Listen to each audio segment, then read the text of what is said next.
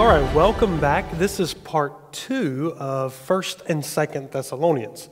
In our last session, we did a walkthrough through 1st Thessalonians, and tonight we're going to do a walkthrough through 2nd Thessalonians. I know in our introduction, we covered both 1st Thessalonians and 2nd Thessalonians. What I would like to do here is just to go back over a little bit of the reason 2nd Thessalonians was written. 2nd Thessalonians is a letter of further encouragement in the face of suffering. It seems here that the persecution that the Thessalonian church was going through has now intensified. And Paul is encouraging them in the midst of their suffering that God is on their side. And those who are being the persecutors will suffer the judgment that is coming to them. Also, what we see here and why 2nd Thessalonians was written, other than the persecution had intensified, Paul spoke about the coming of the Lord in 1st Thessalonians. Well, here we see in 2nd Thessalonians that a report was circulating that the day of the Lord had already arrived. And this led to much confusion in the church. And thus Paul addresses these matters and he lays out before them some things that must come to pass first, so that the Thessalonians would know that they have not missed out on the coming of the Lord. And then the third issue that is addressed here is the problem of the people that had been giving up their work. And that had escalated further as they were living off of other people and not working with their own hands. You see, this is alluded to in 1st Thessalonians, but in 2nd Thessalonians, it has become more of an issue. A couple of things that you'll notice, if you recall in our introduction, we said that 2nd Thessalonians lacks the warmth of 1st Thessalonians. Paul acknowledges his intimate relationship with the church in 1st Thessalonians. And here Paul is really passing the personal stuff and seems to be getting right down to the heart of the matters. You know, obviously he doesn't like it that the church had, been told that they had missed the day of the Lord. The problem of those not working had increased even more. So he's a bit miffed over these things that are happening. And so these accounts together account for the non-personal, affectionate tone of the letter that we are used to seeing in Paul's letters, especially to a beloved church like the church at Thessalonica. So what we want to do right now is we want to jump into the text of 2nd Thessalonians. 2nd Thessalonians, as you see in your Bible, is not a very long book at all. It is 3 short chapters, but it is not without its very difficult moments of interpretation. And as we mentioned in 1st Thessalonians, especially with dealing in like 1st Thessalonians chapter 4, with the coming of the Lord, and we talked about, where that fits in on the theological scale. This is even intensified here. So our purpose is, again, just to read the text, let the text interpret itself, put ourselves in the shoes of those here at the church at Thessalonica, and we're not going to get bogged down into the speculation and the details of these letters. So we want to begin in chapter 1. Chapter 1, verses 1 through 12. We see the salutation, the thanksgiving, and the prayer. So chapter 1 is 12 verses long, and we have a salutation at the beginning. Of course, Paul in verse 1 mentions himself and Silas and Timothy. And again, a very short introduction in the second part of verse number 1 and verse number 2. And as we read these first 12 verses, we want to note several things. We want to note how the thanksgiving affirms the Thessalonians in areas that need reinforcing. Secondly, as with 1st Thessalonians, the greeting soon turns into a narrative. He does not have a very lengthy and a long greeting. And what we will find out here as we will look in the text is that the narrative that it turns into is about the coming judgment on those who are persecuting the church here at Thessalonica. And ends on a note of the church's own sure salvation in the face of the judgment against those who are opposing them. Reiterating that God is not allowing their situation to continue indefinitely, but will give relief to them as those who are persecuting them would see the full fate of condemnation because they oppose God. And then as we read here, we read a lot of rich biblical imagery or apocalyptic language. Whenever we're reading, especially prophetic scriptures like in Daniel and in the book of Revelation and some of your major prophetic, even in Matthew 24, Scripture oftentimes, and the writers of Scripture oftentimes use what is called apocalyptic language. And this is kind of exaggerated, over-the-top language to communicate calamities or judgment that is coming, such as, the stars falling, the sun not giving its light, the heavens being rolled up like a scroll, God coming on the clouds to judge a nation. We see these, beasts rising up out of the sea. We see these pictures, and a lot of people say, well, do I take that literally or symbolically? Well, when we understand apocalyptic language, and that was a form of writing, biblical and extra-biblical writing in those days to communicate a message of judgment or a message of harm or hurt that was coming, or people would be facing a difficult time. And we see that language here, and it's kind of, over-the-top, exaggerated, heavenly, language, about, the cosmos, and we really see that played out in several places. So, if you're reading this judgment-type language and you're like, are these real stars falling, or is the sun really not going to give, its light, or are the heavens really being rolled up? Most of the time, that is apocalyptic language, and it's to show the severity and the importance of what you are reading there and to really grab the reader's attention. So we see a little bit of that here as he talks about the false teachers. So let's just jump into these first 12 verses in chapter 1. If you notice in verse number 3, he thanks God for the brothers and sisters that are there in Colossae. And he says that your faith is growing more and more. And that the love that you have for one another is increasing. So even in the midst of this persecution that the church is facing, their faith is growing. And oftentimes in Paul's letters, when you see people's faith grow, you see their love toward one another grow as well. Because we're told in Galatians that faith works by love. So when faith grows, love grows. When love grows, faith grows. We see these two, faith and love, working hand in hand. So he thanks God that their faith is growing more and more, and for the love that they have for one another is continuing to increase. He goes on to say in verse number 4, therefore, among God's churches, we boast about your perseverance and your faith and all the persecutions and trials you are enduring. So Paul uses the church at Thessalonica as kind of like a model church. As he talks to other churches that are facing persecution, he goes back and says, hey, look here at the church at Thessalonica. And he boasts about them. He boasts about their perseverance through these difficult times. He boasts about their faith in the midst of the persecutions and trials that they are enduring.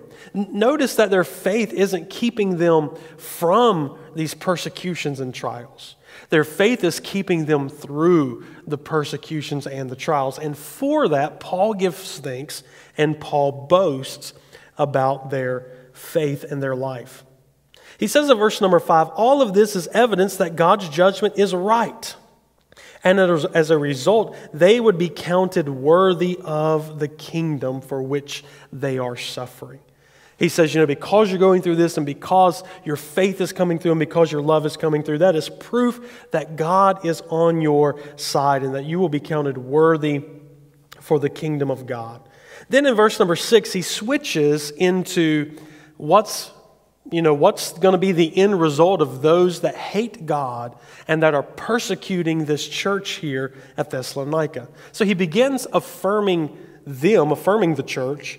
Now he shifts in verse number 6. He says, God is just. He says, he will pay back trouble to those who trouble you and give relief to you who are troubled and to us as well, speaking of Paul and the other apostles. It says, this is what happened when the Lord Jesus is revealed from heaven in blazing fire. So here we see this, apocalyptic, heavenly, cosmic language. You know, when the Lord Jesus is revealed from heaven in blazing fire with his powerful angels, he will punish those who know not God and do not obey the gospel of our Lord Jesus Christ. They will be punished with everlasting destruction and shut out from the presence of the Lord and from the glory of his might. You know, this is very similar language to what is used in the Old Testament when it talks about judgment coming upon certain peoples or nations, about they would encounter everlasting destruction in some of these things. It says, on that day when he comes to be glorified in his holy people and to be marveled at among all those who have believed. And he says, this includes you, because you believed our testimony to you. He goes on to say, with this in mind, we constantly pray for you that God will make you worthy of your calling, and by his power, he will bring to fruition every desire for your goodness and every deed prompted by faith. So if you notice, he's telling them, God is there with you. And God is on your side, and God is going to be fighting for you. And these persecutors who seem to have the upper hand, well, their end is destruction. And when God appears, he's going to destroy them, and they're going to experience everlasting destructions and be punished in blazing fire when, at the coming of the Lord and all of this, language. And then he goes back into affirming, the church. And that includes you, and that you will be vindicated and you will overcome these false teachers. So he's using this language to, encourage the believers, to encourage them that they are on the winning side. And then we find in chapter 2 of the book of 2 Thessalonians. Now, when we go into chapter 2, this part and the verses here is full of mystery and full of many interpretations that we find here. Paul begins this body of the letter by urging the Thessalonian believers not to be shaken by the erroneous teaching. Even though he's not quite sure of the source of the teaching, the church has received erroneous teaching, saying in Paul's name that the day of the Lord had already come, and that obviously the church had missed out on the blessing of it. So he begins in verse number 2, or chapter 2, verse number 1. Concerning the coming of our Lord Jesus Christ and our being gathered together to him, we ask you, brothers and sisters, not to become easily unsettled or alarmed by the teaching allegedly from us. So again, here's that teaching that is allegedly from them. He says, and whether by prophecy or by word of mouth or by letter, asserting that the day of the Lord had already come. So the people were thrown into confusion, they were unsettled, and Paul says, I do not want you to be unsettled about these matters. So as we read Paul's response, and Paul's response really goes down through verse number 12, he first reminds them of his earlier instructions. See, Paul had already taught them about these matters. And now someone had come along seemed to contradict what they had believed about these matters. So Paul immediately tells them to recall the teaching that they formerly had. And a lot of that teaching that they had from Paul, we don't have from Paul. And I think that's why this portion of the letter is so mysterious and why it's so confusing and why different people from the different views that we mentioned before, interpret this in different ways. Some people interpret everything that's getting ready to be read in chapter 2 of 2 Thessalonians, as way into the future in the tribulation period with the Antichrist. Some people try to go back in history and look at some of the emperors of the day, or somebody like Emperor Nero, someone who was very wicked, very evil, that detested God, that wanted to be worshipped. So, that's why some of the confusion happens in this chapter, because some people are trying to pinpoint, well, is this somebody in the past? Because it certainly sounds when you read this that Paul was expecting these things to happen imminently, that the day of the Lord was going to be imminent for the church in the first century, that what is withholding this man of lawlessness that we're going to talk about, that it was already holding him back even in that day. So that's why this is very difficult to read. But as we read this response, we note, first of all, as I just mentioned, that Paul reminds them of some things that they had learned. Notice he says in verse number 3, he says, "Don't let anyone deceive you, for that day will not come unless the rebellion," or another translation says, "or a great falling away occurs, and the man of lawlessness is revealed." So the first thing he's telling them here is that we know the day of the Lord has not come because these certain things have not happened yet. The great rebellion or falling away hasn't occurred, and the man of lawlessness hasn't even been revealed yet. And then he goes about to talk about this mysterious man of lawlessness. He says, first of all, that man is doomed to destruction, much like those who are persecuting the believers, as he talked about in chapter 1, who is doomed for destruction. And he kind of talks about it in the same way as later on, he talks about, Christ coming and destroying him overthrowing him with the breath of his mouth. So it's very similar language to chapter 1 where, when God is revealed and when Jesus is revealed from the heaven in blazing fire. So the fate of this man of lawlessness is the same as the fate of these who are persecuting the church at this time. So he says, don't be alarmed that the day of the Lord has already come, because number one, the rebellion must happen. The man of lawlessness must be revealed, and goes on to say that he's doomed to destruction. He'll oppose and will exalt himself above all that is called God. He desires to be worshipped. He sets himself up in God's temple, proclaiming himself to be God. So that's a little bit of, Paul says, these things must happen first. And then in verse number 5 of chapter 2, Paul says, don't you remember that when I was with you, I told you of these things? So Paul's telling them to go back and remember, I've already taught you about these things. So don't be shaken in mind because I taught you these things must happen and they haven't happened. So don't be, shaken and confused about what's happening.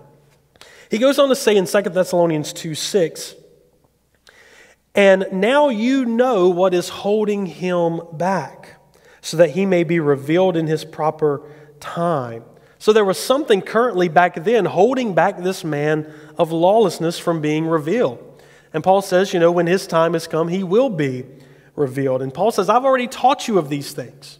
So they knew what was holding back this man of lawlessness. We don't have that specific thing revealed to us of what is holding him back or who is holding this man of lawlessness back. But they knew because they were taught. And Paul goes on to say in verse number 7, for the secret power of lawlessness is already at work. So this power of lawlessness was already working in the day of the Thessalonians here in the first century. And then he talks about that what is holding back will be taken out of the way, and the man of lawlessness will be revealed, and then he will suffer destruction. So you can see that this is a very confusing passage of Scripture. So if you don't totally get it or don't understand it, that's okay. I don't totally get it and understand it myself. But we do understand what Paul is trying to say to the church, and that's the most important, that we're understanding the message, that he's telling them to don't be easily alarmed or unsettled. Just go back to what you've been taught before. Know that things must happen first. And know that you haven't missed out on the day of the Lord. So the man of lawlessness here is obviously the central figure, along with this great rebellion and the coming of Christ, where he is destroyed at the coming of Christ or overcome at the coming of Christ. But Paul is reassuring them, and this is the bottom line. So if I've confused you with everything I've said before, this is the bottom line. Paul is reassuring them that they have not missed out on the day of the Lord and on the coming of Christ, because these things, had not happened yet in the future or in the time of that 2 Thessalonians was written. So, who did Paul have in mind here? Who is this man of lawlessness? Again, is this someone that we're looking for in our day? Is this someone that we're looking for in the future? Obviously, many Christians believe that. Is this someone that has happened or that has come in the past? Well, certainly there has been, man of lawlessness figures or antichrist figures, if you want to use that word, all throughout history as well. Daniel talks about one who was coming, Antiochus Epiphanes. He desecrated the temple. The Roman general Pompey, he entered the Holy of Holies. The Emperor Caligula wanted to set up a statue of himself in the temple. In the first century, some Christians would have seen the Emperor Nero as a man of lawlessness type figure. And the fact is, every generation after this, including the first century and every generation after, has speculated and pointed to, well, is this figure, is Hitler this Antichrist? Is Saddam Hussein this Antichrist? And we've kind of gone through history, even in our day, trying to pinpoint who this person of lawlessness is. So one thing I always like to say is, God has called us to prophetic interpretation, but not prophetic speculation. That's why going through and naming names of who might be in our day, is kind of pointless, really. So we just like to stick with, what is Paul telling the believers here? And what are the believers in Thessalonica in the first century, what are they hearing? Obviously, they've already had some type of clue.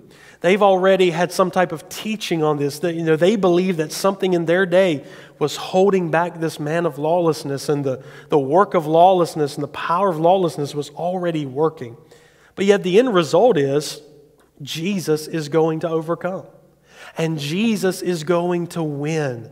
And that's the message that we see here, and that the church, the persecuted church, would be vindicated. That's what God is trying to convey through Holy Scriptures here. So, that's just something to, there's a lot of speculation here, but get the main point of what he's trying to say. You have not missed out, on the day of the Lord or the coming of Christ. Go back to the teaching you previously had, and at the end of the day, God wins, and you will be victorious, and you will be vindicated as His people in His kingdom. As we continue on in chapter 2, we go through 13 through 17. 13 through 17, Paul continues to encourage the Thessalonian believers. He immediately sets them and those who have believed the truth and received the Spirit in contrast to those who had not believed, those who were persecuting them, and those who would follow this man of lawlessness. So he contrasts the true believers versus these who would follow this man of lawlessness that we find here. Finally, he prays for their encouragement and their continued faithfulness to Christian life and Christian teaching. He challenges them in verse 15 to stand firm. He challenges them to hold fast to the teachings that have been passed on to them. And that's something Paul does. He grounds them into what they have been taught. He grounds them into the truth. In verse number 16 and 17, Paul says this: "May our Lord Jesus Christ Himself and God our Father, who loved us and by His grace gave us eternal encouragement and good hope." I know you're suffering temporary persecution now, but God has promised us eternal encouragement and good hope. So he says, encourage your hearts, that He would encourage your hearts and He would strengthen you in every good deed. So he begins this section by encouraging the church. He goes through they've been persecuted. He goes through, I know people are trying to throw you in confusion by saying the day of the Lord's already happening. You've missed the coming of Christ. And he goes through this, scenario of the man of lawlessness. But then he encourages them even more that Christ is going to overcome. That you will be vindicated and you will overcome. So therefore be encouraged. And that's really the main point of this letter, is to be encouraged. So now we come here to the chapter 3. And chapter 3 is, he kind of begins here in verses 1 through 5 as a request for prayer for Paul himself. He encourages them in chapter 3, verse 1, to pray for us, that the message of the Lord would increase and spread rapidly and be honored in other places, just as it was with them. Paul asks that the church would pray for him, that he would be delivered from wicked and evil people. And he says that the Lord is faithful. So Paul encourages the church to pray for him as well. And in doing so, the Lord would direct and comfort their hearts in God's love and in Christ's presence.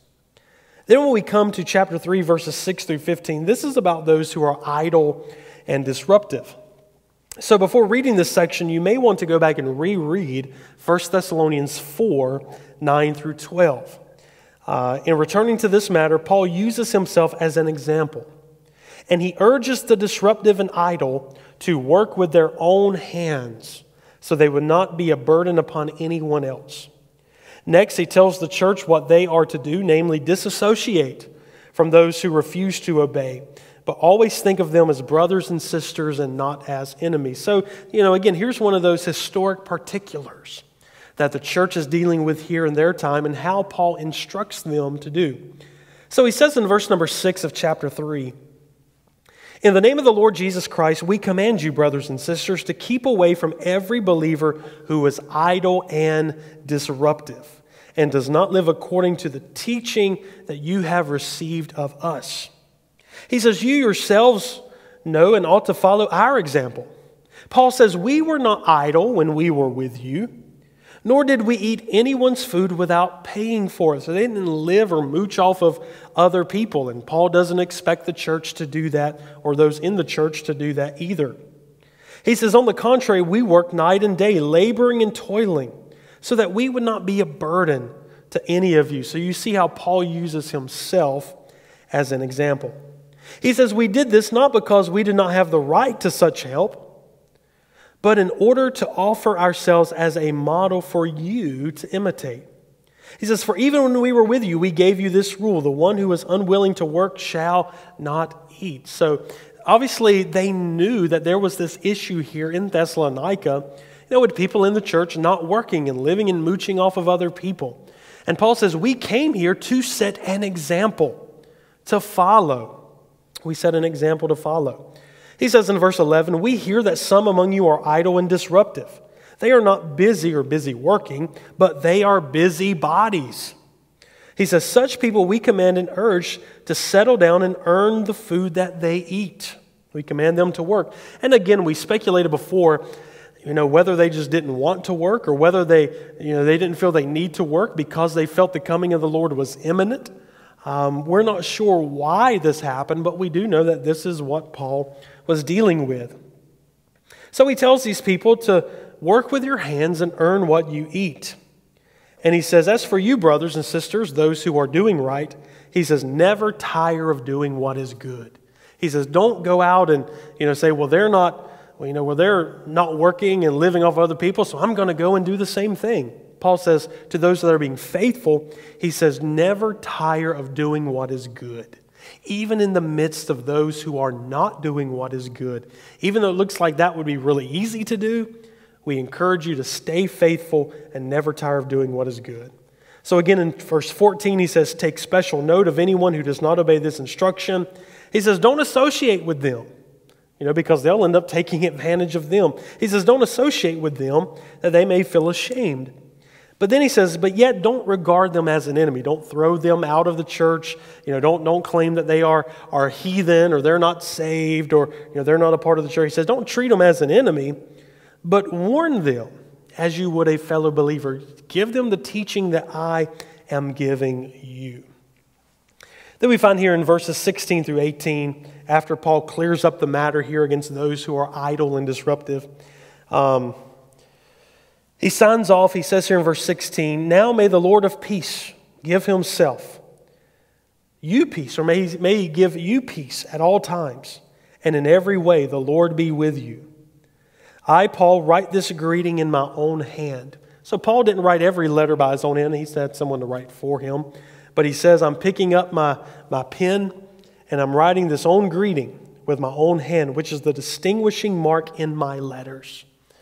Again, to show how much he cares for them by writing this out himself. But also, as a way of authority, I'm writing this myself. This is the distinguishing mark. This is how I write. So again, putting his authoritative stamp. Because again, remember, in chapter 2, someone had come along in Paul's name saying that the day of the Lord had already come. So Paul's writing this closing, this greeting with his own hand. It's how he writes to show his distinguishing mark, to put authenticity to it. And he ends, "The grace of our Lord Jesus Christ be with you all. Amen." So we see here that this small letter contains a lot. It contains a lot of practical instruction about what they were dealing with as well, in dealing with the idleness of people there. And also encouragement, encouraging them in their persecution. complimenting their faith and their love and their perseverance during this time, but also assuring them God's given you the victory. And those who are opposing you, well, God is just and He will deal with them, just like He'll deal with this man of lawlessness. But yet you stay faithful. You stay grounded.